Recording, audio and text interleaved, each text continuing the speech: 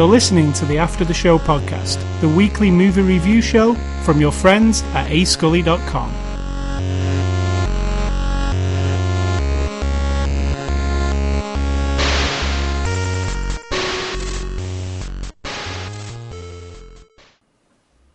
So this week, Sid Talk, you framed my Club Nintendo prize. Correct. So if you want some video game art, and this is still available, and you've got some Nintendo points, go to clubnintendo.com. And this thing that I got, it's called The History of Handheld Gaming, as seen from Nintendo's side of the fence, though, because it doesn't include anybody else.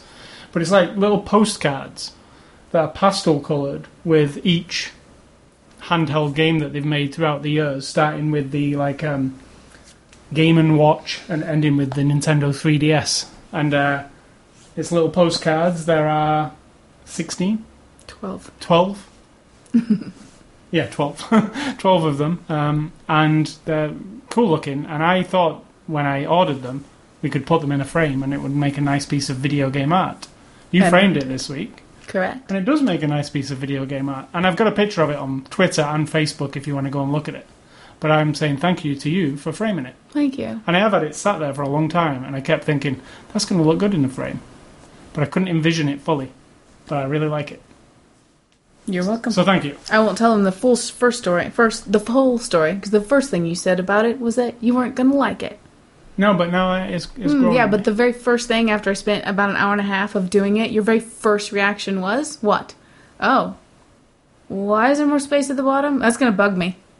It's going to bug me. You know that's going to bug me. That was the first reaction I had from you for almost 2 hours. Then you said, oh, now I like it. So I'm just putting that out there. And I was trying to be nice. So nice about what? Oh, I appreciate your thanking. I'm just giving the whole story. It's not all rosy all the time. I like it. Yeah. I would make it what you're actually talking about, which these people do not know unless they see it, is if when you put something in a frame, you can get it even, top and bottom. You made it not even. Because you don't like even things. It's not because I don't like even things. I like when I frame something, if it's got lots of straight lines, for there to be more space somewhere than somewhere else. I don't like perfection anyway, but doesn't look visually, it looks really boring to me. So I gave it about an inch more at the bottom than at the top of whiteness. So, this is after the show. What was our before the show discussion? That was it. That was no. Was it? The before this, after the show discussion was this movie. Yeah. So that discounts that. So that's why I changed it. So it's Saturday, August the 25th, 2012. This is after the show number 238, the weekly podcast which we review movies on. Correct. Sid Talk, A Scully, sidtalk.com, ascully.com. Go there, learn about us. So. The movie we're looking at this week is The Hunger Games, the Blu-ray edition. This is like the 2-disc normal edition. There's all kinds of special editions out there with Mockingjay pins and all kinds of stuff. But we're just looking at the bog standard 2-disc Blu-ray edition. It's a 2012 movie released on Blu-ray on the 18th of August, so just this week, or last week, a week ago. It's a PG-13. The tagline to the movie is, "The world will be watching." It's from our friends at Lionsgate. And we're looking at the Blu-ray, and Sid Talk is going to give you the synopsis of The Hunger Games. It is a story about a world, or at least a country, where they've had a war in the past, an uprising, and now, 75 years later, the only way to keep everyone in check and from a not uprising again is to hold these Hunger Games, which is each district has to sacrifice, essentially, 2 young people, boy and a girl. Then they put them all together, 24 of them, in a what's it called? They put it out on a TV show, and they battle to the death. It's Battle Royale, basically, but everybody's watching, and then the last kid standing gets lots of money, and then it's basically to keep everybody in fear, I guess, of the government, because if they can do this, they can do anything. And then it's just the story of the one girl, young lady, her kind of following her through it. And then it dabbles in the politics, and it dabbles in the culture of being so afraid of this big monolithic... It doesn't even seem like a government to me, but this... whatever. Controlling faction or controlling something or other. I don't get it. It's the government. Right, but I don't know that. It doesn't seem like that to me. It seems like something a little more, I don't know, removed from that even. And that's what it is, basically. Following her through this trek of it. So, going on to the movie, we'll give you some spoiler warnings here, because there'll be some spoilers of the movie. If you don't want this movie spoiled, don't listen. Go away. Don't read the book. Come back some other day. Or come back when you've seen this movie. Or read the book. So, also I want to disclose that I have read the book, and also read all of the books, and you are not familiar with the books at all. Apart from what I may have told you when I was reading them, but I don't know if you... Tiny bit. I remember little glimpses here and there. So you're not familiar with the books. So we got two different perspectives, which is good for this movie. So let's start off with the movie. The Hunger Games, the first in this trilogy. What did you think? What did you think? What read did the I books. think? Okay, so I've read the books. I really enjoyed this movie a lot. I've been excited to see it since it came on the theatres, and we didn't see it on the theatres. I've been excited for this Blu-ray release because I really wanted to see it because I've read the books. I really, really liked it a lot because I know the material and I enjoyed the book. So yeah, I liked it. I can tell you what I liked and what I didn't like. I liked the cast a lot. I think they got a really good cast for this. Everything seemed to fit fine to me. I liked... This is a thing. I don't know if anybody's ever mentioned this. But I liked how low budget it actually feels. And I'm not saying that because... I'm not saying it's like some indie, small, tiny $1 million movie, because it's a huge movie. But it could have been a bigger thing. And that was one of the things... When I envisioned the movie in my mind after reading the book, it was special effects extravaganza, very glossy, very high dollar. Why? Just, I guess, the way the book played in my mind. When I envision it, it doesn't seem like the way this guy made it. And he made it in a smaller, kind of more personal way. I don't see lots of opportunity for special effects. Except for the one thing. Obviously different, Yeah. as we've discussed just before this. I get you. And there's a lot more... There's a lot of detail and a lot of things that are shown that are not shown in this movie.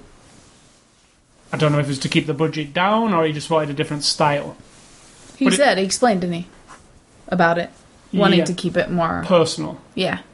I didn't expect that, personally. I expected Hollywood Star Wars or something huge, like the way the city is explained, and they keep it to a minimum. Like, you see a shot of the city. Yeah.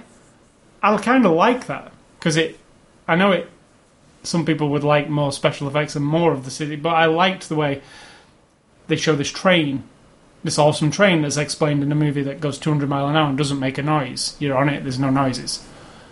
And then, as it rolls up to the city, they talk about that in great depth, how Peter looks out the window and sees the city, and he explained the city. Well, it's like done in like 5 seconds. Yep. It's like the smallest effect shot possible. It's like, here's the city, 1, 2, 3, we're in a tunnel. Yeah. Yeah, that's where I felt like there was cost cutting kind of going on. But for the better. Right. Because I actually liked that, because it was like, wow, that's amazing. Don't smoke and mirrors me. Yeah, don't just keep like showing me the special effects, because that's not really what this is about. It's a people story, you know? So I really liked it, but what I'm going to say is, and I've read the books, so my mind was in fill-in mode while I was watching the movie. And you can't avoid that because you know the story. And I wasn't in the mode while watching the movie where I was going, they left that out. Oh, I wish they'd have done that, wish they'd done that. I didn't do any of that while I was watching it. I just had this thing where, and you're going to mention this when you come into your part, where when they nod at something in the movie, which they do this thing in the movie where they show you something, give you no explanation for it, but if you've read the book, 2 chapters of the book instantly go into your head, and you're like, haha, cool. Yeah, and you go, right. And I'll just mention one thing. The cat in Katniss's house at the beginning. You see the cat for like a tenth of a second. It's a throwaway, like, there's a cat. Well, that cat has a lot of story behind it. It's mentioned in the book and it's joked upon, and now you, as a viewer, get none of that. Nothing. I get all of it immediately. I have no reason, because the cat snarls at her. She says, "I could cook you too," and I'm thinking, well, cook it then. I mean, if you, but even then, I'm not because of the way the movie's put together, I'm not even that cued into how that they're even hungry. So, but if you've read the book, there are lots of those things. There are lots of things where you go, "Oh yeah, I remember the whole backstory to that," but I guess we're not getting it here. And then all that, you don't even think that probably. It all just floods into your mind, and then you're satisfied. So the movie and the book as companion pieces work perfectly. If you've read the book and then you watch the movie, this is my opinion from having done both things. It's like the movie works perfectly because all the gaps are filled in by Suzanne Collins' text. In your mind, it just comes back. So as a person who only sees the film, what's your take? Not knowing any of the book, because I didn't tell you. No, I know nothing, and I mean, I knew the premise, but that was it. Which is a good premise, by the way. Overall, I enjoy the movie because I like the concept of us telling a story that's pointing at an overbearing government, and here's one way that it can pan out, that a government is controlling the citizenry. I like that. I don't know what that's called, but I like that, the Big Brother concept, sort of, kind of. It's not really, but that I like. The look of the movie, I like, kind of, but I disagree with the director. I don't like the shaky cam and the following her around and the personal view. I felt like it was a little bit, okay, I get it. We're supposed to feel in the middle of things. That kind of threw me off. I just felt like it was a little bit, I don't know. See, I generally don't like the shaky cam thing and complain, but in this, it didn't bother me. Right, and it was distracting to me at times. It wasn't overused or anything, but as far as the look of the movie, then I have to think of, as I'm watching it, scene to scene, moment by moment, there's so many jumps and skips and, like, what? That didn't make any sense. What was that? Why doesn't she just... What is it with the cat? And then we never see the cat again. What is it with the pen? Who cares about some old lady giving you a pen? Why is it meaningful now? Well, you love your sister, you use it as a... But then that means nothing to me. I mean, the pen means nothing to me. I couldn't care any less about the pen. It has no background. Let me just say the third book is called Mockingjay. Right. So obviously, but that doesn't matter. No, I'm not saying that you have to get to the third movie for that to mean anything. In the first book, the pin is everything almost. Like, right. It's very explained. And to me, there's nothing to it. Plus, she doesn't get it from an old lady. It has no background, it has no real meaning other than she's given it a little bit of, like, give it to so-and-so and say, this is good luck, or this will protect you. And that still doesn't mean anything to me, really. I don't understand the dynamic of the family. I get, these are those little things that I can explain to you, that I get that she's protective of her sister. And then I immediately understand, when she does what she does in the beginning, that she is an altruistic. I am going to do what I can to be a good, decent human being, to help other people, to protect people, to, I'm out there. I am the person who's going to do what's right for everybody. And yet, later, the director explains that's not how she's supposed to be at all. That she's supposed to be really guarded and only out for herself. And I get none of that. Because I'm thinking, here's a girl who even opposed... What all this oppression is... They try to really heavy-hand it to you that they're oppressed. Because it's Depression-era clothing. It's Depression-era... Desaturated colours. Yeah, it's like all the pictures you've ever seen of the Dust Bowl from the 30s in America, where everybody's all sunken in, skinny, and really old and wrinkly, and they're wearing, like, potato sack dresses, and the little white socks with the black clunky shoes, because that's what the government doled out to you if you needed shoes. I get it. They're oppressed. They're downtrodden. They're probably struggling blah. I get it, but it's The Hunger really Games. heavy-handed. I mean, it's like right in your face. However, I'm still not. I have no clue why they're putting up with it. I don't see any shows of force anywhere. I don't see soldiers everywhere. I don't see any. There's no even one little split scene of a citizen trying to do something out of step and somebody coming along and slicing their head off or anything to where that makes everybody so depressed and sad and like just looming around like, we're going to the coal mine. These are things I'm thinking of as I'm watching it. I'm like, okay, I get it. I just have to piece it together. I do agree that at the beginning of the movie, it skips too quick for me. yeah, well, even knowing some of the scenes that are missing there and seeing the movie, I do agree that yes, they all look depressed and downtrodden. There's no reason given for it. Not to me as the not movie yet, star. not immediately. But then you immediately see that the whole place is electric fenced and you're not supposed to leave these. But then she just slips through it, Yep. no problem at all, with no explanation. She slips for that. through. She has a set of clothing that just looked like Laura Croft just went to the store and bought her a bunch of black clothes and a nice bow and went out to hunt. And so these are things I'm not getting anything from it except this very superficial. Here's a girl with her sister. She loves her sister. She knows how to hunt. That's going to be useful in the future. I took it away in my head. She cares about her sister. She finds the pen at the flea market thing or whatever, the little market. And they're explaining now that they're going to have to go for this Hunger Game. They explain that, right? The reaping. They kind of Is tell explained you, with the text at the beginning. yeah, very briefly. Yeah. And then they kind of give you the little propaganda films. Right, okay, so there was a war, and they were uprising, and now they're not supposed to. Okay. But, well, I'm thinking, but there's no other show of force anywhere. What's the power of this government that's so oppressive that these people are what they are? Okay, well, the Hunger Games are horrific. It's a horrific concept. You send your children to kill each other, and everyone revels in it, and this is a show of force. How? That if we can do this, we can... I don't know. I'm still piecing it together. So then as you go through the movie, there's hints of everything. A hint at this and a hint at that. The relationship between her and Peter is barely touched upon. I don't ever buy that he likes her. I don't ever am convinced, other than the fact that they're forced into this very stressful situation with each other, that there's a history there. I feel like they were trying to... I don't know the history of his family with her family. I feel like they were trying to be cagey with it in the movie. So you might think double crossing. Is he just saying that? Is he blah blah blah? I think. Oh, I didn't get any of that at all. See, that's what I.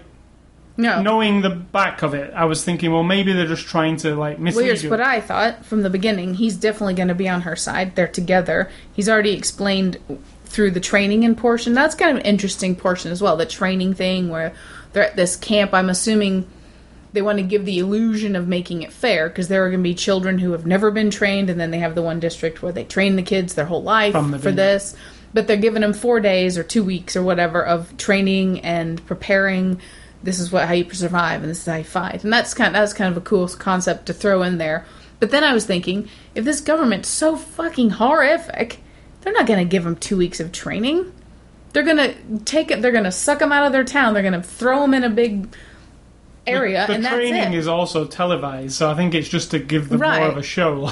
Right, and that's another horrific side of it, is that it's all televised, and it's all part of, like, you get sponsors to give you stuff, and you have to win the cover of the public, and the public's sitting there watching you bash each other's brains out in this sort of, like, futuristic, what's it called, dystopian thing where we've all accepted...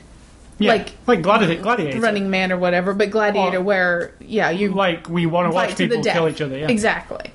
And that it's like, look at everybody and, oh yes, well, 23 of you are going to die, but one of you will become rich. And that's the thing I really like about the concept. I like that. And that's, to me, at the end of it all, I enjoy it. It looks really nice. I really liked her a lot. We'll talk about the cast in a minute. But I had to fill in everything with my own brain or piece things together more, because the movie is for you. It's not for me. Whether they say it or not, it's not for the person who hasn't seen the book. It's to encourage me to read the book, maybe. I think so, But too. that isn't what a movie is about. And I should be able to sit there and watch that movie and completely understand the backstory of the cat, understand the backstory of the pin, understand the relationship between her family and Peter's family, understand that one boy's her boyfriend. I have no clue of that. They're sitting on a hillside. They never kiss. They don't do anything. They're just talking to each other. Yet, I would say you know. boyfriend's love interest, I would say. right. But yeah, it's not even... To me, it's just that these are two young people in this bad situation, and they are, There's a bit of love between them. But to me, there romantic. isn't. Yeah, I don't think there is in the movie. To me, there actually. isn't. There's he's got a completely different idea about life than she does, and as you go through it, then you're hinting at me also about politics and the way it works. And you've got, I don't even know is he the president? Yeah, Snow? President Snow, yeah. I thought they said that once, but I wasn't 100% sure. So he's the president. Obviously, he is a representative of a bigger faction of the whole conglomerate of government, right? But he's the only one we see. Yeah. And then trickles down to the guy who runs the show and the people who run the television thing and all that. But I don't have any other... I don't feel the threat of this government.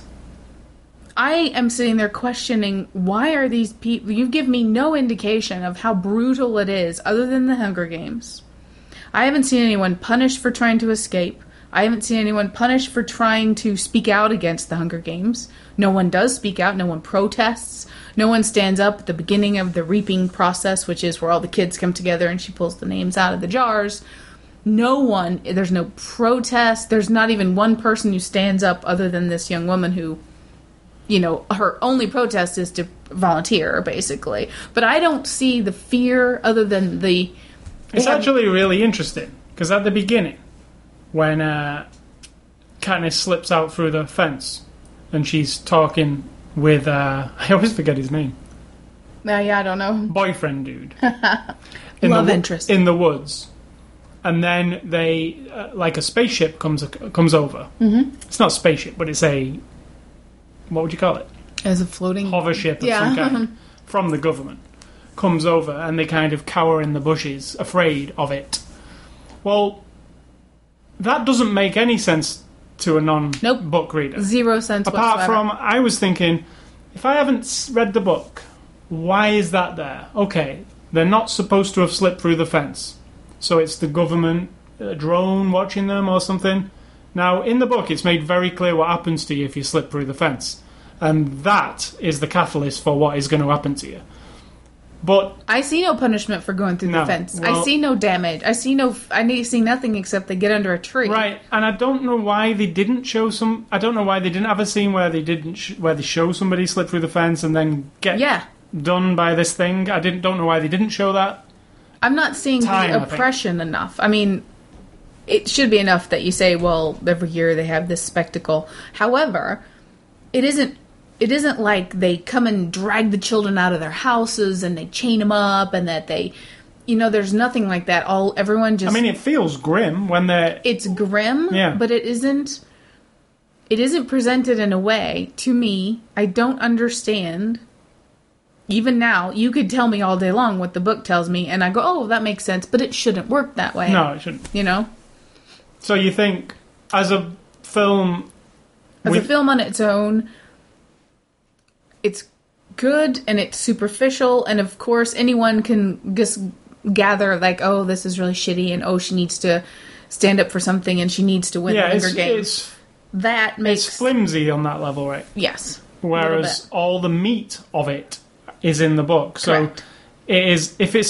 If there's a movie that's a great advertisement to go and read the book, yes. it's this one. Right? Exactly. Because I know everybody says, oh, I've read the book of that movie, it's much better. I've read the book of this, it's much better. Well, the book to this is almost like a companion. It's like...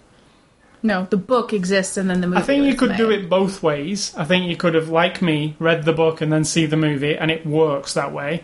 But then your way, where you would see the movie and then read the book, it would work ultimately for you as well. Once you got to the end of the book, you'd be like, okay, I feel the whole picture now.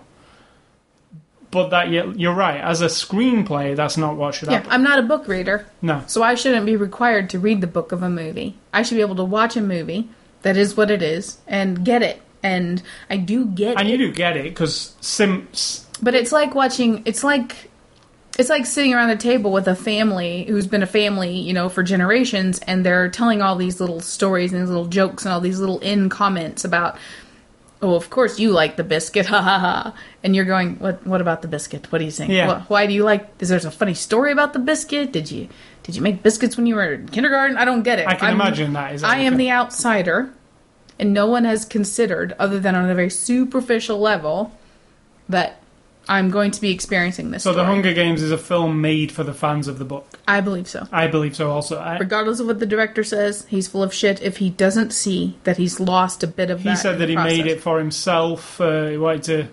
And he and the producer said anyone can watch this movie. It's going to make sense to And they anyone. can. Superficially. But the interesting part of the movie is in the book. Correct. The meat and potatoes part. The part that... Almost like its soul was ripped out. Yes, it's very And its soulless. soul is on Absolutely. the page. I was going to say that. It's very empty to me. Yeah. Because I don't feel the pain, and I don't even feel it's hard. I can think of the concept of sending a 12-year-old out against an 18-year-old who is dead set on murdering everyone to get through the game. And there are moments It's horrific. really good. But it isn't even horrific enough the way it's presented to me. Because it's Maybe because I'm down. jaded. If I was 12 and watching Yeah, it, you'd it would be scare a- the shit out of me. But I'm not. So I can watch it and go, it's a terrible concept. I need a bit more grit and a bit more, I don't know. But it is a little bit empty. Yes, that's a good way to put it. And yet it has so many details. That is, the world exists and the concept. It's rich and it's kind of lush of a lot of things, you know. And yet it's just got a little bit of that I'm the outsider kind of feeling. But that's also possibly a great thing, because you're going to get a lot of kids now who hear about this movie, The Hunger Games, never read the book. Maybe they're not that big a reader. They see this movie and then people talk I don't think about it's the a book. great thing at all. I think a movie should be a movie and a book should be a book. Right, I but don't I think mean, it should be an maybe- advertisement for a book. Right, yeah, and that's So possibly no, how I it don't could think come it's a across. great thing. And I do recommend, if you see the movie, I It's a bad recommend precedent. I recommend you read the book first and then see the movie. That is the way to do it. Then you And- know the end. Well, don't have to read all 3 of the books. You could read the first book. I know, but you know the whole thing. Well, and that doesn't matter, because some things are changed. As It would I matter said to to you. me. No, it didn't matter to me. Some things are changed quite drastically from the book, and they actually caught me by surprise, which was interesting, because I didn't expect to be caught by surprise apart from what visually they chose to Yeah. show me. But actual story arc kind of changes a little bit at one point. So I was still surprised as a reader of the book, and I assume that's intentional, because they thought, well, everybody's read the book who sees this, as you probably think they have Yep. said. Let's change a couple of things up to even give them a surprise. So they did do that. It's not... It's to do... You know, I told you what the big surprise is. What? You mean that one? No. Oh. The room, close the doors, Yeah. man goes in. That's not a big surprise. It's a big surprise if you've... But it was nothing in the book. Yeah, but it's, So it doesn't matter. it's a new thing that's like, oh, really, that happened. Because, as we know, Suzanne Collins, the author of the book, actually sat in a room with Yeah. Gary Ross, and so it's a new piece of Hunger Games thing for you to consume as the... Right.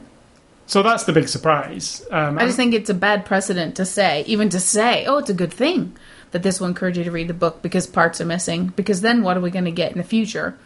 Movies that have lots of gaps and holes, and that's meant for you to then go buy the book and read it. I mean, I don't get I'm that sure this has concept. happened before. It's like the movie is a trailer for the book. And Right. it doesn't...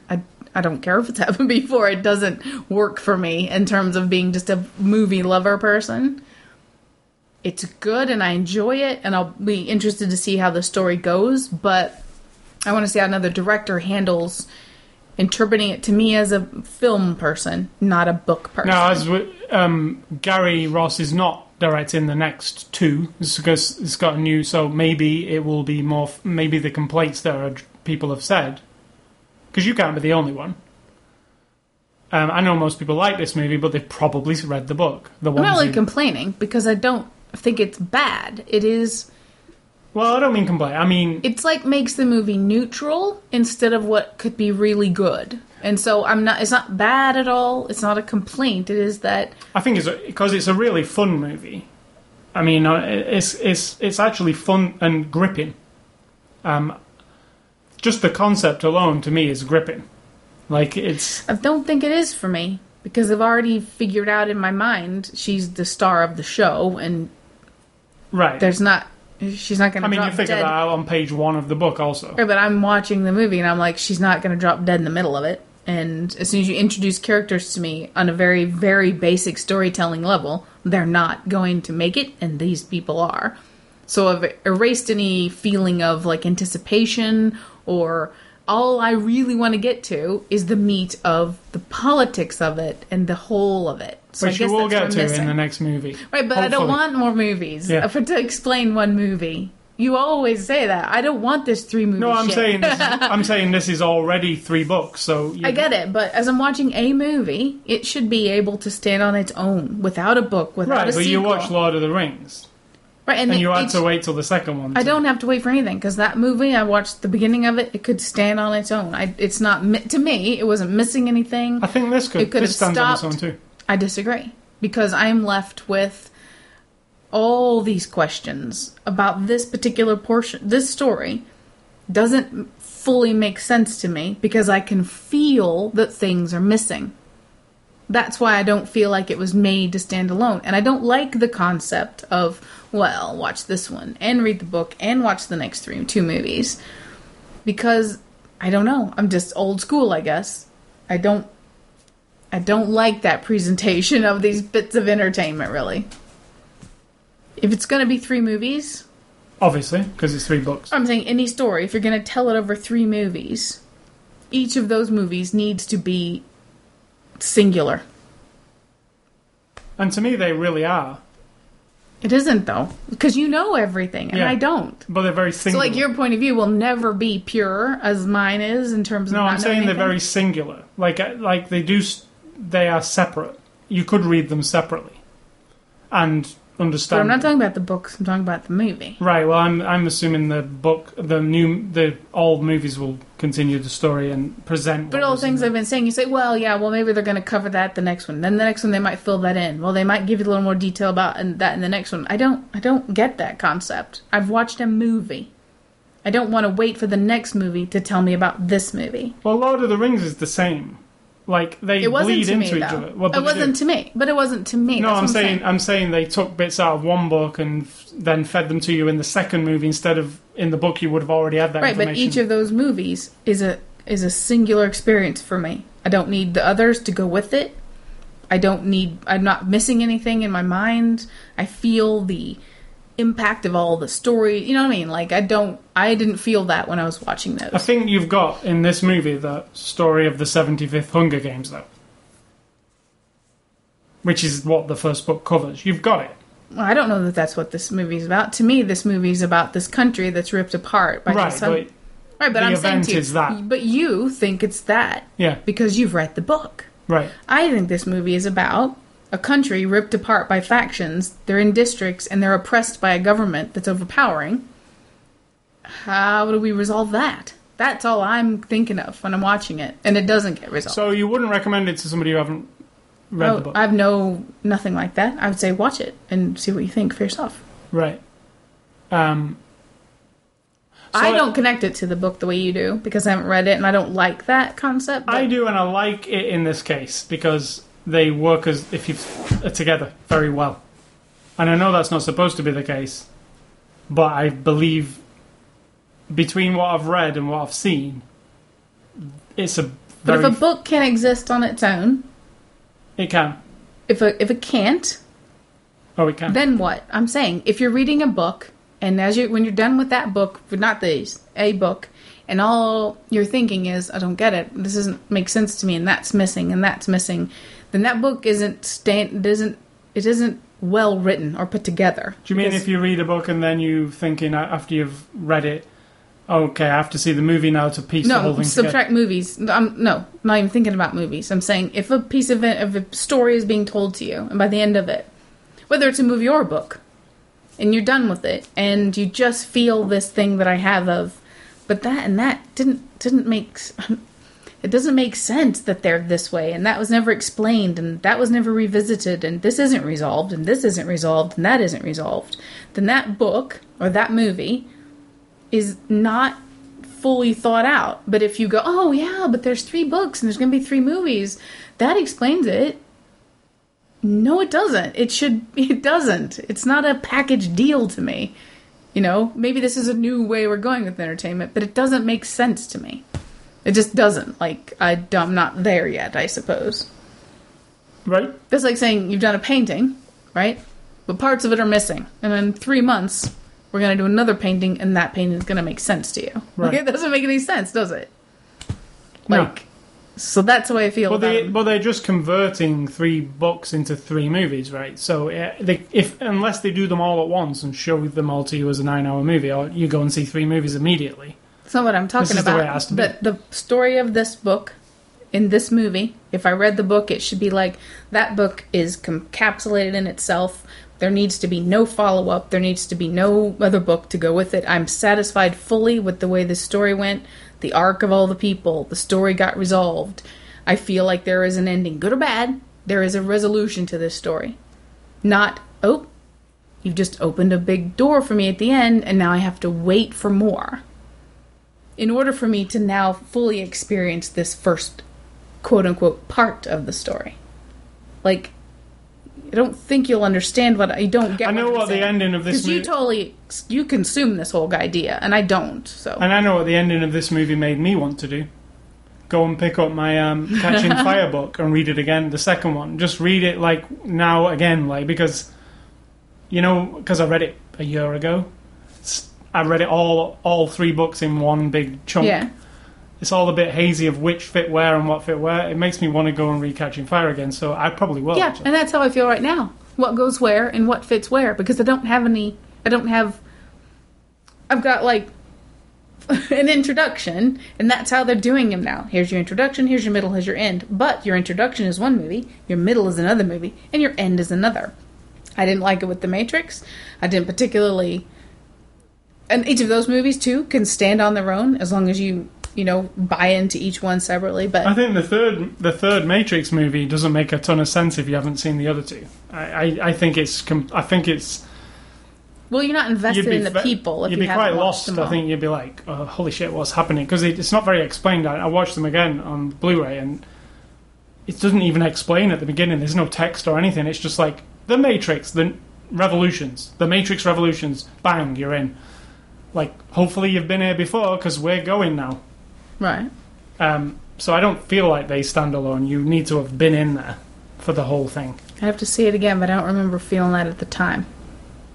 But you had seen them all.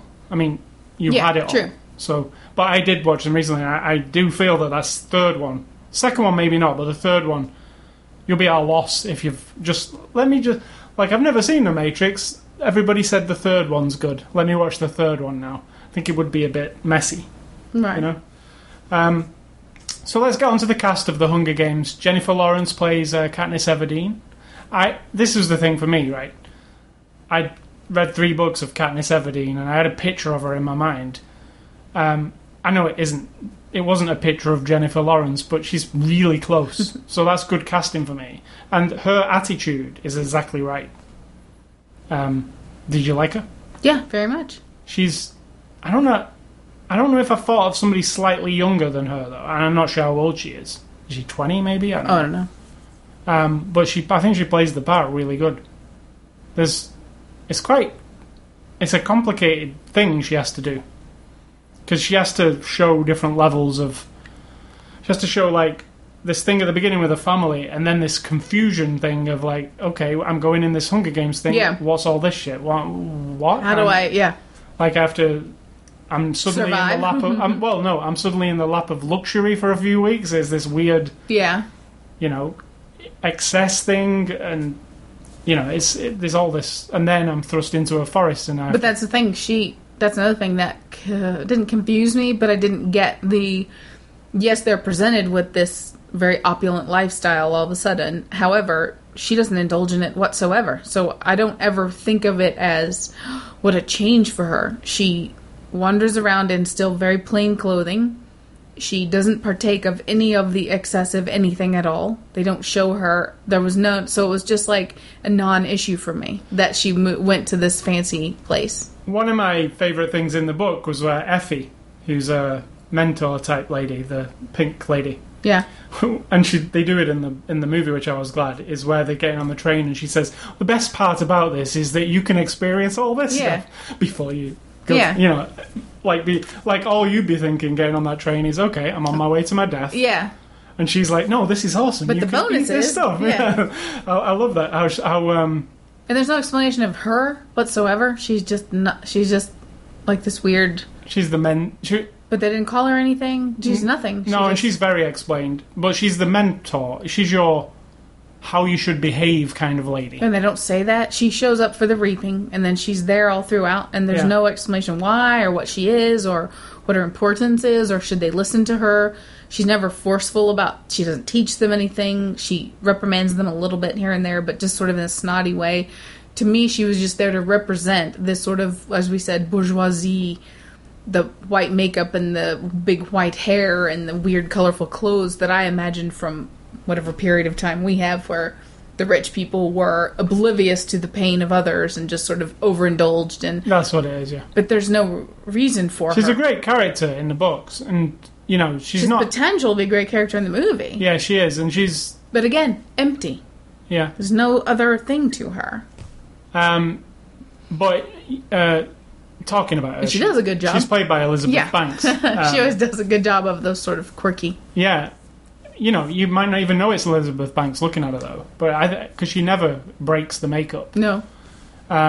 So we've got Willow Shields playing Primrose Everdeen, who's Katniss's sister. She's not in it a lot. No, but I really like her. Yeah, I want more of her in it. You know, right. But obviously she's not. Was she how she was described in the book? Yes. For you. Yeah, and they had the nice little detail of she never tucked her tail in, and they covered that, like with Katniss always saying tuck your tail in. That was one of the things, because she was always a scruffy little kid and she always wanted to be better, proper, so Josh Hutcherson plays Peter Malark. He's the what would you call him? He's the second contestant in the Hunger Games for District 12. Right. He's the weakest thing for me. Yeah, sometimes. But he's good a lot of time. It's just that first of all, I have no background on his character whatsoever. They give me no information on him other than conversations with her and the little flashbacky thing that made me think he was a jerk. And yet I'm supposed to root for him. But he's not enough of a jerk for me to go, oh, anti-hero. He's just... It barely scrapes the surface. Yeah, I think that's my problem with him also. Well, in the movie at least.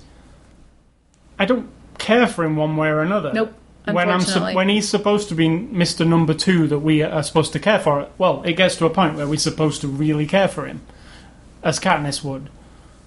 But he's really flat for me. Yep. There's other kids who die in here that I care for more than him, which is wrong.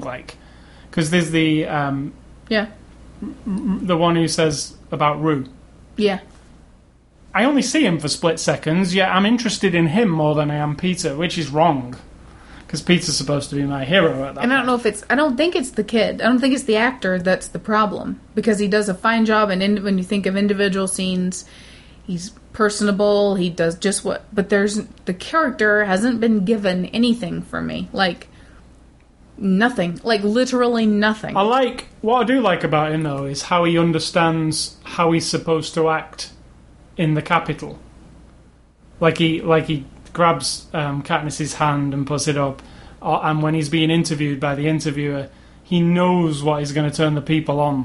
He's understood how to behave to get further in the games. Because I didn't really get that. Well, when he sits down and he's smelling, because he knows that that's going to be, or when he wants to, he tries to grab her hand and put her hand. It doesn't work. It doesn't, but I like the way he I saw no portrays that he result knows. but I saw no result from that. So to me, that's a nothing. Like oh well, he's just being cheeky or scared or. I just thought he put it across well as well. Yeah, I know there is no. It doesn't do him any good, but Lenny Kravitz plays Cinna, and Cinna's like the costume designer for Katniss and Peter, and he's only in it briefly. But I think he did a good job. But I don't, he's not an actor. Lenny Kravitz, we don't really see him in things. No. But I felt he did a good job with those scenes. And they're very personal, small scenes. I mean, it's nothing... Yeah. You know, he designs a jacket and he has a bit Sets of a connection him on with fire. it. Yeah. Stanley Tucci plays Caesar Flickerman. He's always good. Really good. And, you know, an interesting, flamboyant character that he plays here. I love totally accepts his role in it all. Like, there's not even a hint of anything. He is the presenter for this horrific and yet completely... He is the announcer for the gladiator fights, right? He's the guy who just stands up there and he's the commentator, like a sports commentator, also.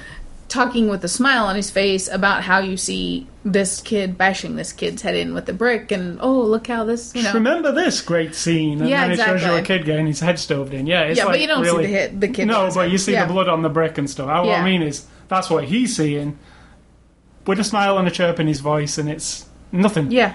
You know, it's a great moment from past It is Hunger the Games. song, you know, the Dirty Laundry song.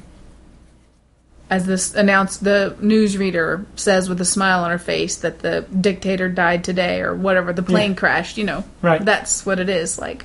And Donald Sutherland pops up here as President Snow, you know, always adds a commanding, and he's the president. I disagree. I think Donald Sutherland's so creepy to me. I really like him a lot. I've not liked him for years. It's not even though he's a huge part in the Hunger Games, he's not a huge part in this movie. He's the president. He comes off to me more like a psychotic than like an authority figure, like a person who has this is all I have to go on because I don't know. All I can surmise is he's gone psychotic somehow, and it's all about him controlling it all. But you don't see any of that. I just have to I don't know because I have nothing to go on. The part where he's talking to the game maker about hope is a good moment, I thought. Yeah. And it is a clue. That is a clue as to the situation there for somebody, you know. And that is a good scene. I really liked how it was because it's saying a lot in a very small thing. And then finally, I wanted to put down Amanda Stenberg as Rue. Yeah, she's very good. She's good. She's in it briefly. And there's all the other kids who are in it. Yeah. They're all good, but they're so underused. Yeah, you don't see them much. No, it's like there's all these kids, and now there's less kids, and now there's less kids, and here's your heroes. Like, yep, that's kind of how it goes. And in the book, you get to explore the other kids a little bit more. Whereas in this, they couldn't really do that. It would have been really long, you know? I mean, this is 2 hours and 20 minutes. I disagree. There's loads of time that this movie takes to follow. He got really, I feel like the director, even the writer maybe, they got too wrapped up in it being her experience. And that's where I lose the story. There's so much time of her just either sitting or just walking. I mean, we're talking about trimming seconds off of individual moments that you can devote then to a couple of seconds of something else to fill in, like give it a little more. Everybody else is important. Everybody else is being scared. Everyone else, these kids are really super vicious and these kids are helpless. You don't get any of that except in a very split second. This is the alpha male guy who's going to try to slit everybody's throat, and this is the poor little kids who are the victims. I mean, there's nothing else, and it doesn't do anything for me. So one of the moments I'd really disliked was where they'd all had their evaluations, and they were given these scores. You get a score from 1 to 12, was it? I think so. And it was showing it on the TV, and everybody, Katniss and Peter were sat with their group. And you were seeing it from this angle. And it was music played over the top of it until it got to their point. So it was like, here's a guy, and he's got a 7, and here's a girl, and she's got a 5. And even saying who they were, you couldn't hear it because the music was swelling up. And then when it got to them, it all went quiet and time slowed down a little bit because theirs took a little bit longer to say. I didn't like how that was played out. I would have played it out of everybody's as important as everybody else here. Like, here's tough guy and here's, like, give them all a longer period. Like, because I think that would have been an opportunity for us as the audience to understand who everybody is. And connect a little more for when they do. Yeah, because they do it in the training by saying, yeah, look, there's a kid over there who's really paying attention to everything and he looks really tough. So he's the guy who's really tough and he's going to pay. They just did it. Oh, and here's the girl who's stole the thing and she's up there. Like, it's so brief. And then when they showed the girl up there and it was kind of fun that she'd stole the knife and she was up in the ceiling, and they showed her so briefly, I can't remember which one stole the knife. It was Rue. Yeah, but I mean, I can't. What I'm saying is I can't. The way, I'm not talking about that specifically. I'm talking about the way they show everybody quickly. Oh, yeah, I get you. I have that in my head of, okay, so that fun thing, I don't know which one it was anymore, so I don't really care when they come to the games. Yeah. Whereas in the book, like I say, because time is spent on each one, you understand who each one is when they finally get there. So to me, they're all nothing. Yeah, I can imagine they would be. like a big blur of kids. Yeah. Like a big ball of kids. And I don't care. I know somebody's going to turn out to be the dickhead of the group, obviously, who's been groomed to just murder everybody with, like, ruthlessly and with a smile on his face. And then that happened. And then he's going to have his little band of people who are going to stick to him, even though they're idiots, because in the end he's going to kill them anyway, kind of thing. And that happened, sort of. Lord of the Flies. Yeah. It's just an age-old thing, isn't it? The way humans work, like, well, you know, Survivor, the TV shows about. If I get in with those people, then maybe I've got a better chance, and maybe I can slip by them while they're all, you know, we're very predictable, right? Yeah. So this is directed by Gary Ross, who also directed Seabiscuit and Pleasantville, which I think is a very underrated movie. If you've not seen Pleasantville, you really should. It's actually one of Tobey Maguire's first performances, but it's so unique, that movie. There's not a movie like that movie. One of his first. It was only a few years ago. It was 12, 13 years ago. Seabiscuit? No, Pleasantville. Oh, yeah. Maybe 15 years ago. Yeah. It's a fantastic movie. I bet a lot of people didn't see it, but it's got such a unique... I would say gimmick, but it's not a gimmick. Reese Witherspoon. Yeah, it's a really interesting... seems a bit weird at first, but once you grasp the concept of it, it's a really, really nice movie.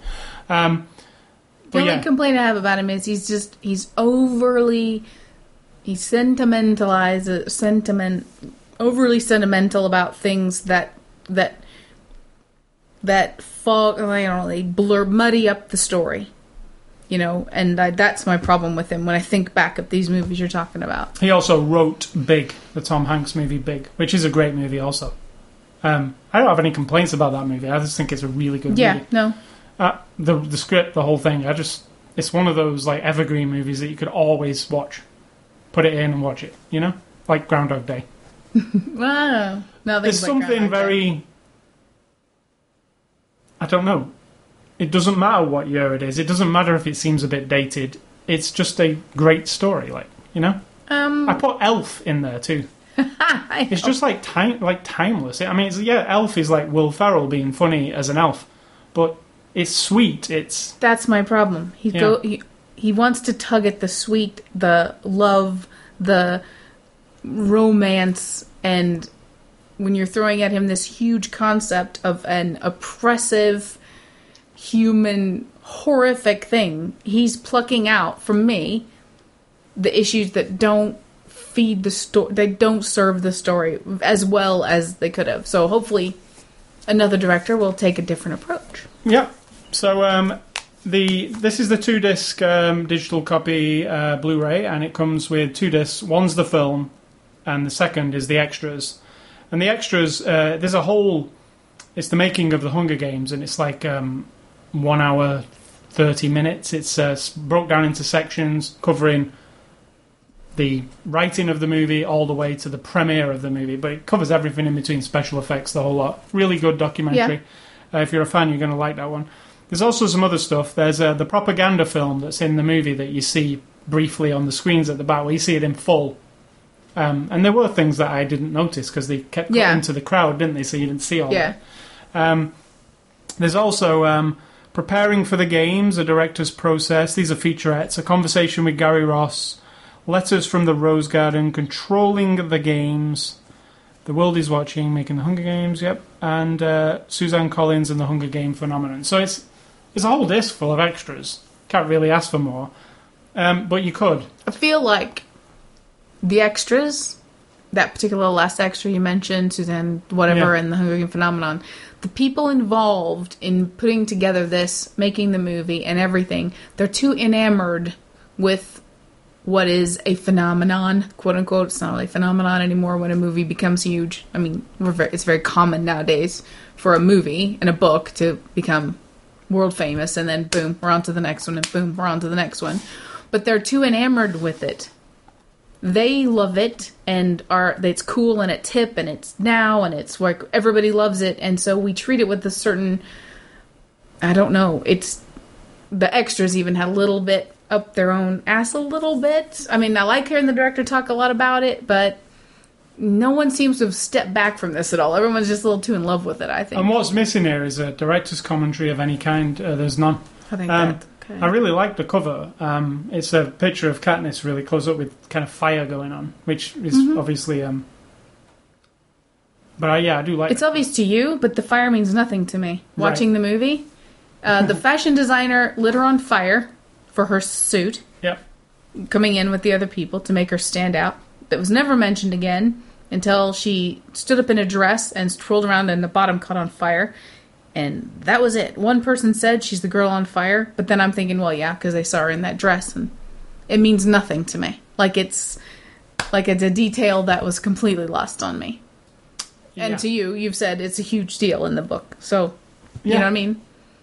Yeah, there's more to it than that. But exactly. I don't want to spoil anything. But, yeah, and, you know, when they try and control her, they use fire, right? Right.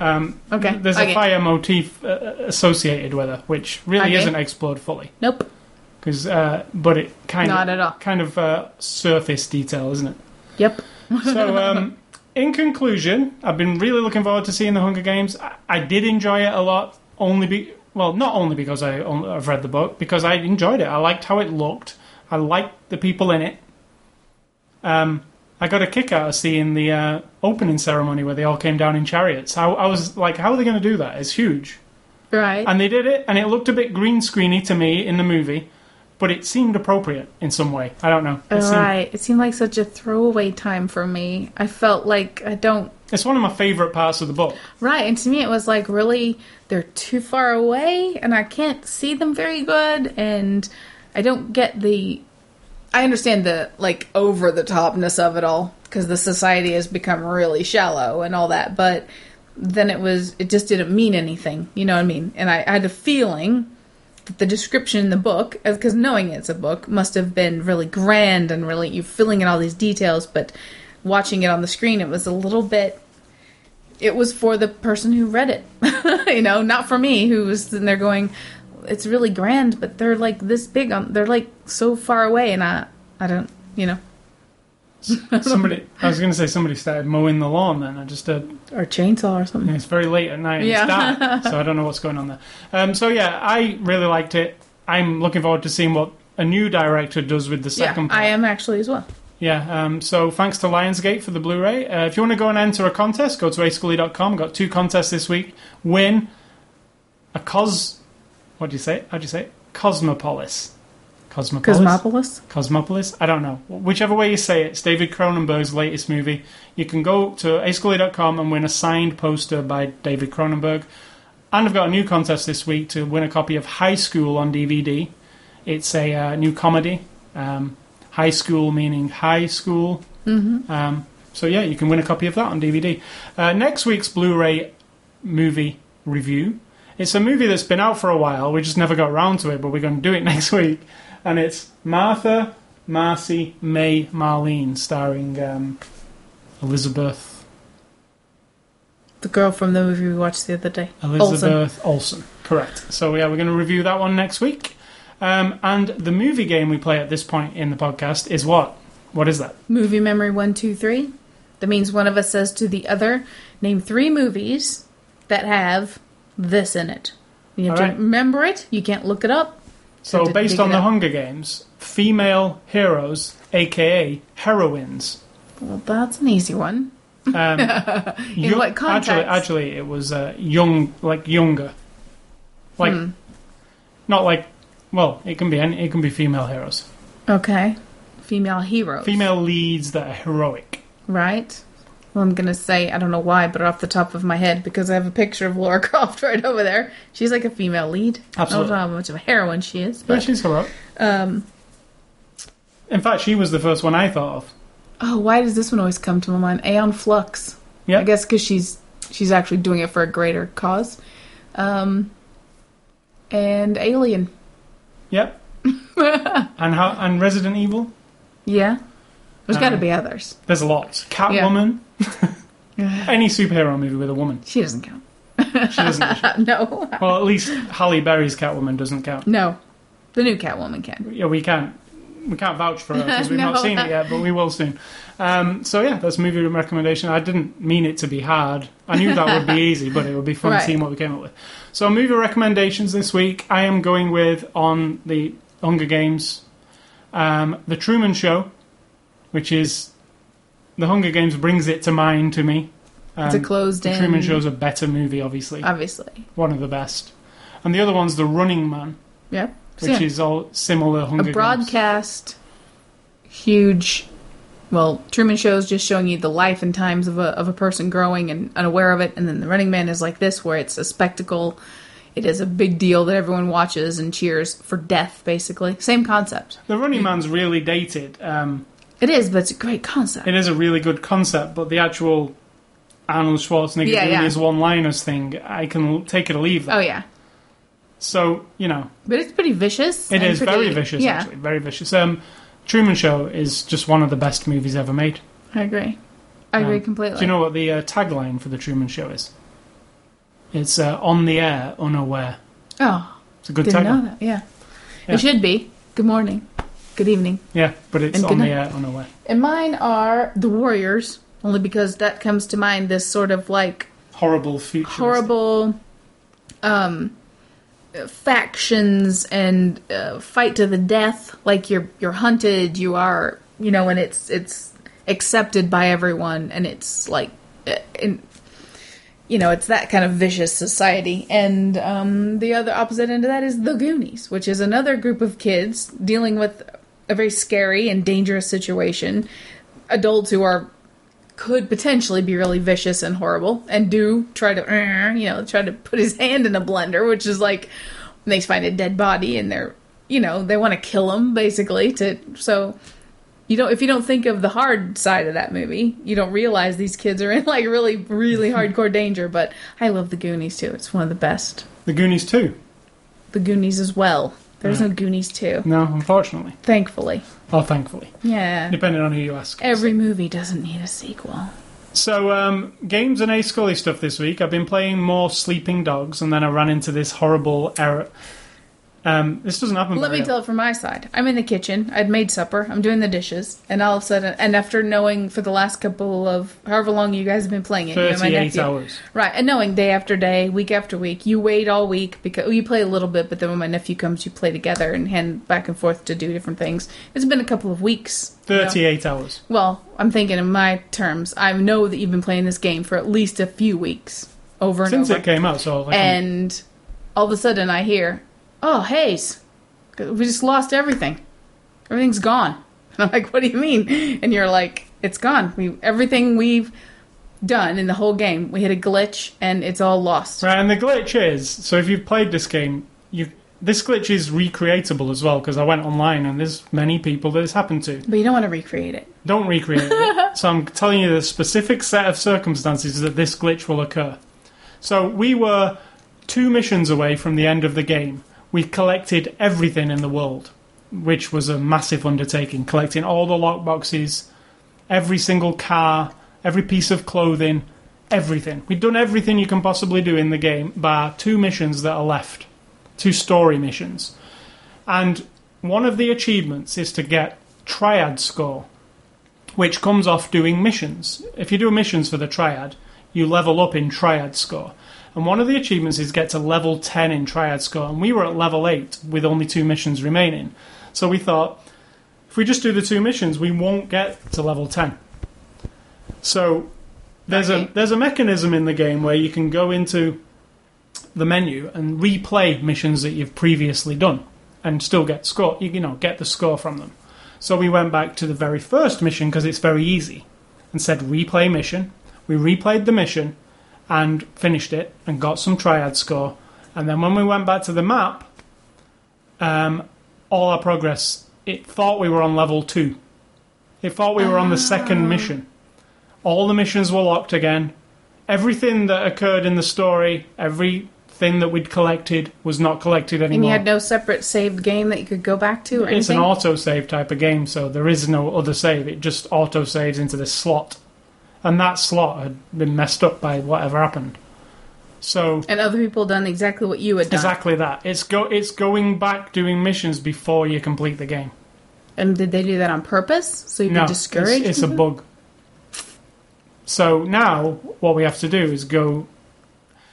You lose your enthusiasm, though, don't you? Some of the stuff we collected, we still have. Like, we did karaoke missions to 100% and stuff. They're all done. Oh, right. But none of the story missions are done. So we've got, instead of having 2 missions left, we've got 32. Which is... Does it make you not want to do it? Well, it's like 10 or 15 hours of gameplay that we've already done. I'll do it. I'll just plod through it 1 mission a day or something. But it's really annoying.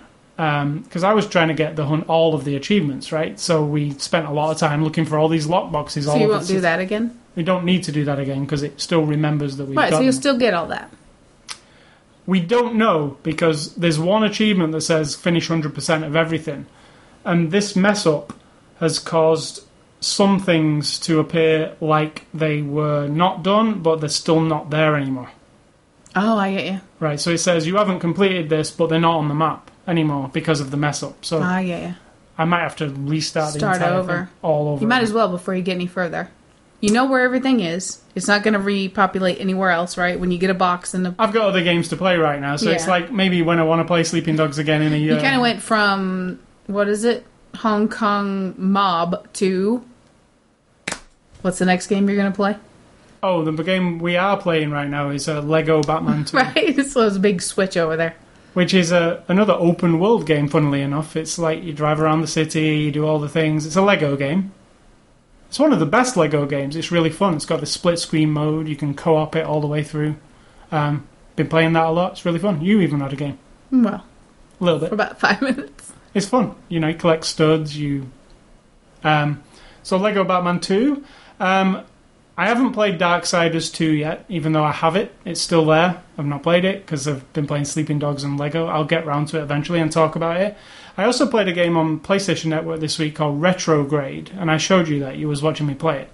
It's a backwards shooting game. Yes. So imagine a side-scrolling shooting game, like a spaceship that scrolls along and enemies come and you shoot them. Imagine that you got to the end of that game, and then to win the game, you had to play the entire game backwards by going backwards in your ship and sucking all the bullets up. Yeah, but you didn't shoot all the bullets. Well, pretend you did. I know, but you didn't in this game. No, but you did. The bullets have been shot. Somebody did, because it shows you the game at the beginning being played. But then it says, due to the space-time continuum, you have to play this game backwards from now on. So it plays backwards. It's a rhythm game, essentially. Like Guitar Hero. Right. You can even play it with a guitar. So what you're doing is you're sucking in the bullets that have been fired as the game is going backwards. And it's really hard to explain. You have to press your X button as they hit your ship, obviously, because that's where you would have fired them. And then you have to switch lanes. There's lanes like a highway on Guitar Hero. And you have to avoid bullets that are coming from behind you. If you imagine, because the bullets that are coming from behind you, so it's dodging and pressing, and it's all in time to the music. And it sounds really complicated, and it kind of is when you look at it, but when you play it, it all makes sense. So that's Retrograde. It's on the PlayStation Network. And finally, on mine this week, I just wanted to say rest in peace, Mr. Tony Scott, because that was a bit of a shocker. I was completely shocked. I was in bed. Yeah. I had my tablet out. And a friend of mine this week said, Tony Scott must mean a lot to you guys, because in all the podcasts you've spoke about him the most, I think, of any director. Really? Because you recommend his movies a lot, True Romance being one of them. My favorite, in my top 5 movies of all time. True Romance. I love Top Gun. I've spoke about him a lot, and I've said, Man on Fire comes underrated. You've always said he's like, people don't recognize him at the same, what you think. Yeah. Unfortunately, he took his own life, actually, last week. Really a shocker to me. I hadn't...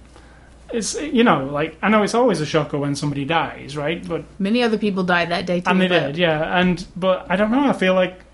You're missing out on what he could have done. Yeah. That's one of your biggest sadnesses, is that, well, there's not going to be another one then.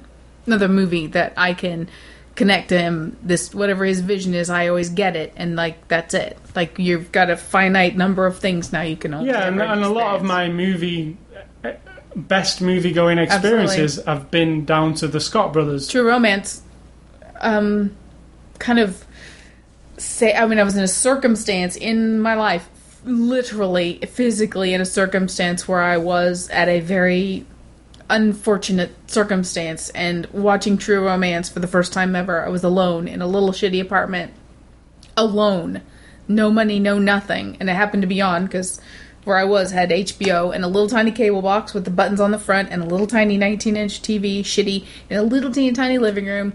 I had nothing but a 6-pack of beer and some pizza. I had no money. I had nothing. And all of a sudden I'm watching MTV and stuff. And then I turned to HBO and it had that HBO logo come on. Dun, dun, dun, dun, dun, dun, our feature presentation. And I'm like, okay, good. A movie's starting. I had nothing else I could do. Sitting there. And it was almost like I was mesmerized from the minute it began, and then I remember sitting up and being like, oh my god, and watching it with this and then I just wanted to watch it over and over, and I will watch it over and over, and I just think I'm so connected to it. It's given me lots of pleasure. And that was that was for me too, because I was really into Quentin Tarantino, so I wanted anything with Quentin Tarantino's in it, and that was Quentin Tarantino's first script. I wanted to see it, Natural Born Killers. I knew nothing of Quentin Tarantino, so... Natural Born Killers holds a place in, because it's, and then I went on to start loving Oliver Stone movies, So, Tony Scott is so... It wouldn't have been so shocking to me if he'd have died of natural causes or just died. But when they said he jumped off a bridge and killed himself, I was like, I don't know this guy. Surely, he's probably going through some horrible thing and he killed himself, but it just seems really surreal to me in some way. Because we just watched Unstoppable, another great movie of his, which he did last year. Yeah. Weird. It's really weird. And you're talking about Top Gun's going to get He was about to make the sequel to Top Gun, which will probably still happen, but without Tony Scott, it's... I don't know. If he owns it, that could be sticky. You know what I mean? I don't think he owns it. Mm. He was a director for hire for that movie, But it's what made him... When I saw everybody talking about Tony Scott dying, it was Top Gun. Then we can also talk about the man who said, one small step for man, one giant leap for mankind, also died today. He did. Everyone's important, though. And Phyllis Diller also died. Phyllis Diller, and you said threes. Yeah. So then I forget his name, though, unfortunately. It's not Buzz Aldrin, the other guy. Neil Armstrong. Neil Armstrong, yes, that's awful. It's just the first man on the moon. Neil Armstrong. Was he the first man on the moon? Yes. Or was Buzz Aldrin the first man who stepped on the moon? I never remember. Well, he said it. And we talk about these people as if they're more important than anyone else, because thousands of other people died on the same days today in horrible circumstances that no one will ever know about or speak of, and yet you feel like when it's right in front of you, and if it has any impact on you, you think it has an impact on you. Like Tony Scott dying has an impact on you because you won't get future movies. And now every time you watch one of his movies, you'll think of him and committing suicide. And it's such a self-indulgent thing to think about. And yet, with Tony Scott, he was a person with a family, and something was going on. And all the other people who died that day had similar, important to the world, and I just think we forget about that. But Phyllis Diller, she's pretty old. I also Lead a long life. I also wanted to say, like, F the media who was saying, and this really got on my goat last week, that Tony Scott was always living in the shadow of his brother Ridley Scott, because he wasn't living in any shadow. His movies speak for themselves. The movies that he made that are nothing to do with Ridley are as good as Ridley's movies. He's not like some hack that's like, I heard that said this week, he's just copying his brother, trying to be his brother. No, he had his own style, as we know, of movie. He made billions of dollars off his movies. He didn't make billions of dollars because he was with Ridley Scott's brother. He made billions of dollars because he was Tony Scott making his movies. It really annoys me. I know. Because they kept saying... You're very passionate about every that. single thing I read, it was like, oh, he's living in the shadow of his brother. Did you want to just reach through the internet and punch him in the face? I kept thinking, Top Gun, it's one of the biggest movies of all time.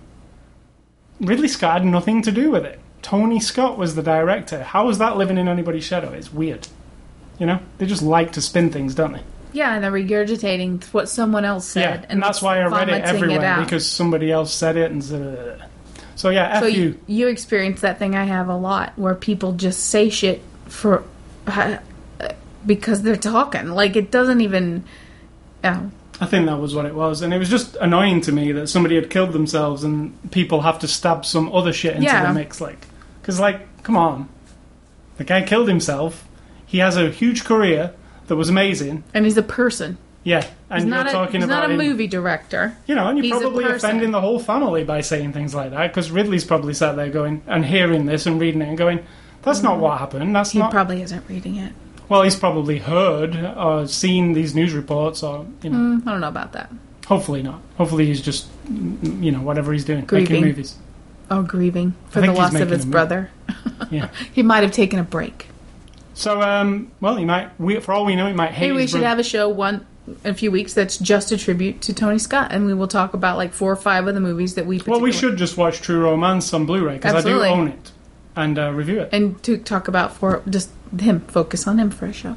So, that's my stuff for this week. Rest in peace, Mr. Tony Scott, and Sid Talk. On a different subject. What's for dinner? I'm really hungry, so I'm hoping this is awesome. Good. Maybe I'll have to get something then. If you're really hungry, you might not be satisfied with what I have to offer you. We have leftover mashed potatoes, leftover vegetables. I was going to make some potato patties and then like some corn something or other. I have corn something in the freezer. Either patties or meatballs or veggie burger. I can't remember what we have. And peas and corn to go with that, as I like to mix them together. And who knew, cookies for dessert. And we have the thin buns. I thought I might toast them to go with the dinner. Or maybe have your potato thing on them. It's a mix 'em up. But then again, I also was thinking a pizza would be really good. So I don't know. All the talk of the Hunger Games has made me hungry. But no, pizza. Not ordered pizza. No. I mean, go and get a crust and get some seasoning. Right. But... It's quite late. I think you should just do the leftover thing. It isn't late. It's Look, 9 o'clock. I got a new clock. It's 9 o'clock. Yeah, I hate it. I love it. Ugh, I fucking hate things over those little sections of closets and shit. I can't help it. I like it. Unless it's full of like a series of things, okay, I'll put more stuff up. I was going to make you Pac-Man pictures to put up there. If you did, that would come straight down. All right, then. Is that my challenge? And you've talked about that. That's fine. Yeah. All right, so advice, and then we'll leave the podcast. My advice for today is... I don't know how to put it in words. I put it on there in words, but I find that I have had in my life, and I still continue to do projects that... And it could be anything. It could be that you've started a new job that consumes you late into the night and you think about it every minute and it exhausts you. It could be a project like when I was in high school, I would work on the float for the homecoming parade to the point of like sheer exhaustion because we know we have to be done by Friday, and you stay up till 4 a.m. working on it, and you lay on the wagon and you fall asleep for 2 hours and you wake up and you've got glue in your hair and you do it, and then when it's over you have a certain euphoria and then sort of a letdown because it's like, oh my god, look at all, I'm so exhausted. I actually think that's what it's like playing video games. When you play a game all the way through, you have all that stuff and then you have I'm not being rude or anything, but that's not doing anything. That's not accomplishing anything. No, it's not, but I'm talking about the feeling. I'm talking about projects that make something. That's what I'm coming from. I'm not knocking the video game thing. I'm saying what I'm talking about here is to make something or make a project that has a deadline or an end or something. Even so much as like planning a family reunion, where for me, I get so involved in it, I will spend a little extra money and I'll think about it when I go to sleep, and I won't want to go to bed a lot of nights because I'm thinking, well, I want to sort this and make this list and do this and work on this little knick-knack and do that. When I'm making a banner for somebody, once I get it started, I don't want to stop. I just want to do it all the way through, no matter how tired I is. Or I stand at the counter and do it so my feet get sore, my back gets sore. I don't care. It's like this exhilarating thing. And then when it's done, I do have a tendency, unfortunately, then to lazy out. And then the next project, I don't always get started on, even though I want to. I have this thing where it's like, oh, but the next one, I got to gear myself up. But if you never have those kinds of projects, or you never do that at work where all of a sudden you decide to really dig your heels in, if you have that kind of job where you can get off on this kick of a few weeks of working late and going early and have your laptop on your lap while you're sitting on your couch and still doing your work because you're happily doing it, not like the miserable kind of project. There are those too. But at work, I've started doing this as well. I pick a project because I have that kind of a little bit of freedom where I can go, okay, now I'm going to focus on, we have like 300 procedures that we have typed up in books that if we have a task or a problem or I work in a data center, so there might be a problem with the mainframe or a network. Now, I don't solve those problems myself, but I might be the only person, or my group of operators, we all work 24/7 around, shifts. We might be the only one that's seeing the problem first. It could be 2:00 in the morning on a Christmas morning and no one else knows it's going on. You have to then find the procedure and figure out what's going on and call the right people so they can fix it.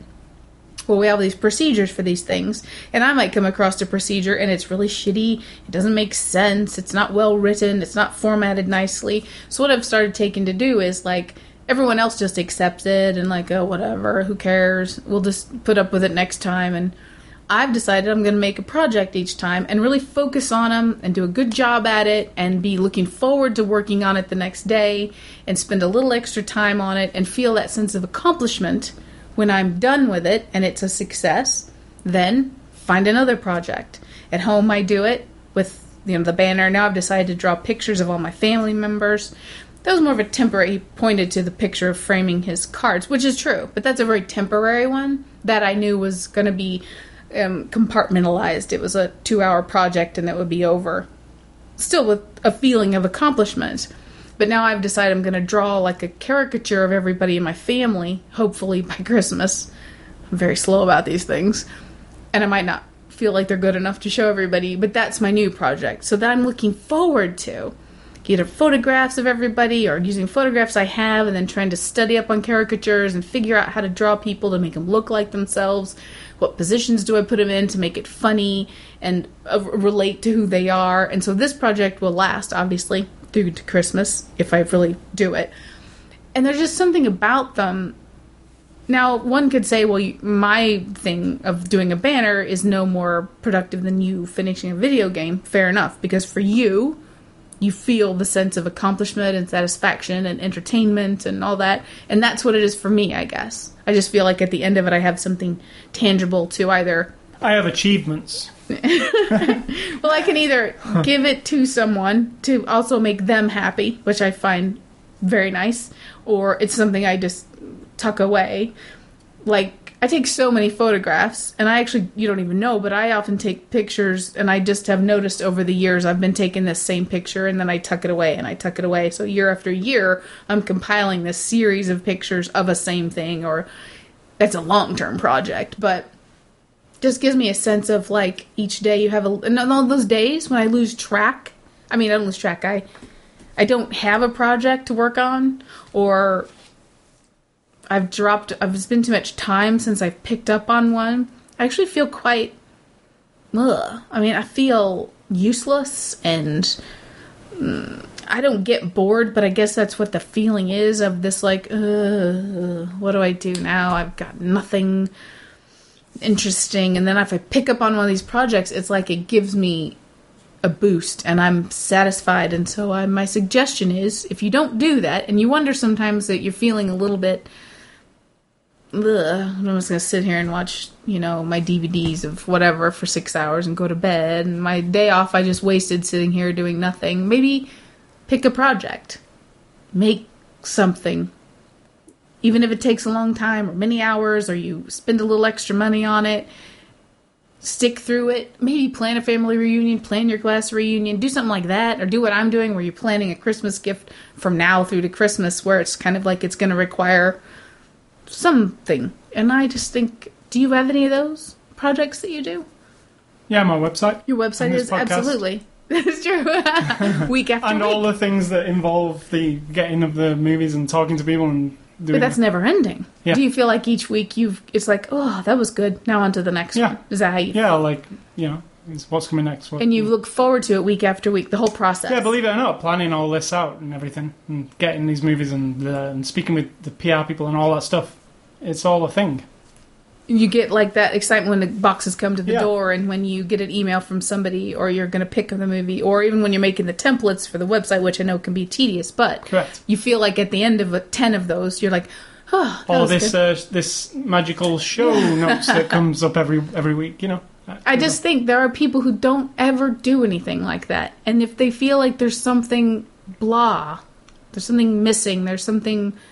I just go to work, and I come home, and I drink some beers, or I don't do anything. I just come home, and I sit here and watch TV, whatever. If you feel like something's missing, find something maybe to do. And just quickly, because we're nearly out of time, just quickly before we go, we had a tree removed from our garden yesterday by an actual tree company, not by us. Yeah. And they came and they brought a big, massive wood chipper and a big bucket thing that they went up in the sky and chopped it. And it was a huge tree. I'm not talking like a little tiny tree, a huge tree. They removed it. They trimmed all our trees. You wouldn't know anything had happened apart from it looks better. Yeah, you wouldn't know that tree was ever there, and it was probably there for 30 years. And they have this crazy machine that's like the thing stump grinder off Dune that like drills into the ground. It's a stump grinder, so it just grinds it's amazing. Grinds away. It was like a robot. It just unfortunately, our magnolia tree had died from the drought for the summer. I don't know if anyone, there are other people who are going to be experiencing this. It had actually died within the last few weeks. I knew something was wrong with it, and the leaves were all brown, and the young guy looked at it right away, and he was like, you want us to go ahead and get rid of that too? And I'm like, oh, are you sure it's dead? And he went over and like snapped a branch, and he held it up, and he's like, yeah, she's gone. I'm like, okay. And then within like 5 minutes, they had it's amazing because it was a huge tree. And that tree was also dying, so we wouldn't take down a tree if there wasn't a reason. I had the others trimmed. Not the magnolia tree, the other tree that we've got. It's this humongous tree. A soft maple. Humongous. 60 feet high. It shades the entire house. It's so big. And now, if you look at the ground where it was coming out of, and it was what? How big across would you say? Oh no, it was big. You couldn't get your arms around it. No, right. And now it doesn't even look like there was any. Even the ground looks. And we'll say we had 4 huge trees in our house. We have 2 front oaks and 2 maples in the back. We now have 3, so it's not like our little plaza. It's not like we got rid of it, and it was dying the tree. So that's why we finally. It was in bad condition, unfortunately. We're hoping that all the squirrels and birds have relocated themselves to happily. The tree next to it.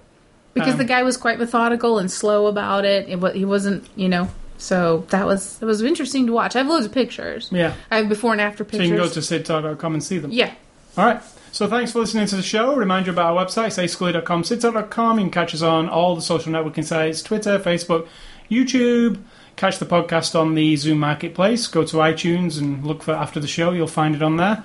You can also find it on ascully.com. Click on the word podcast, subscribe, email feedback to me at ascully@ascully.com. Don't email Sid Talk because she don't give a shit. And that is not true. No one ever emails me, so it's not like I'm telling people to stop the flood of emails. Exactly. And I get none. Stay classy, Katniss Everdeen. Really looking forward to seeing the next Fictional. one. Correct. Fictional. All right then. Stay classy, Jennifer Lawrence. I'm looking forward to Catching Fire, which will be the next movie. And I am going to say, think for yourself, or someone will do it for you.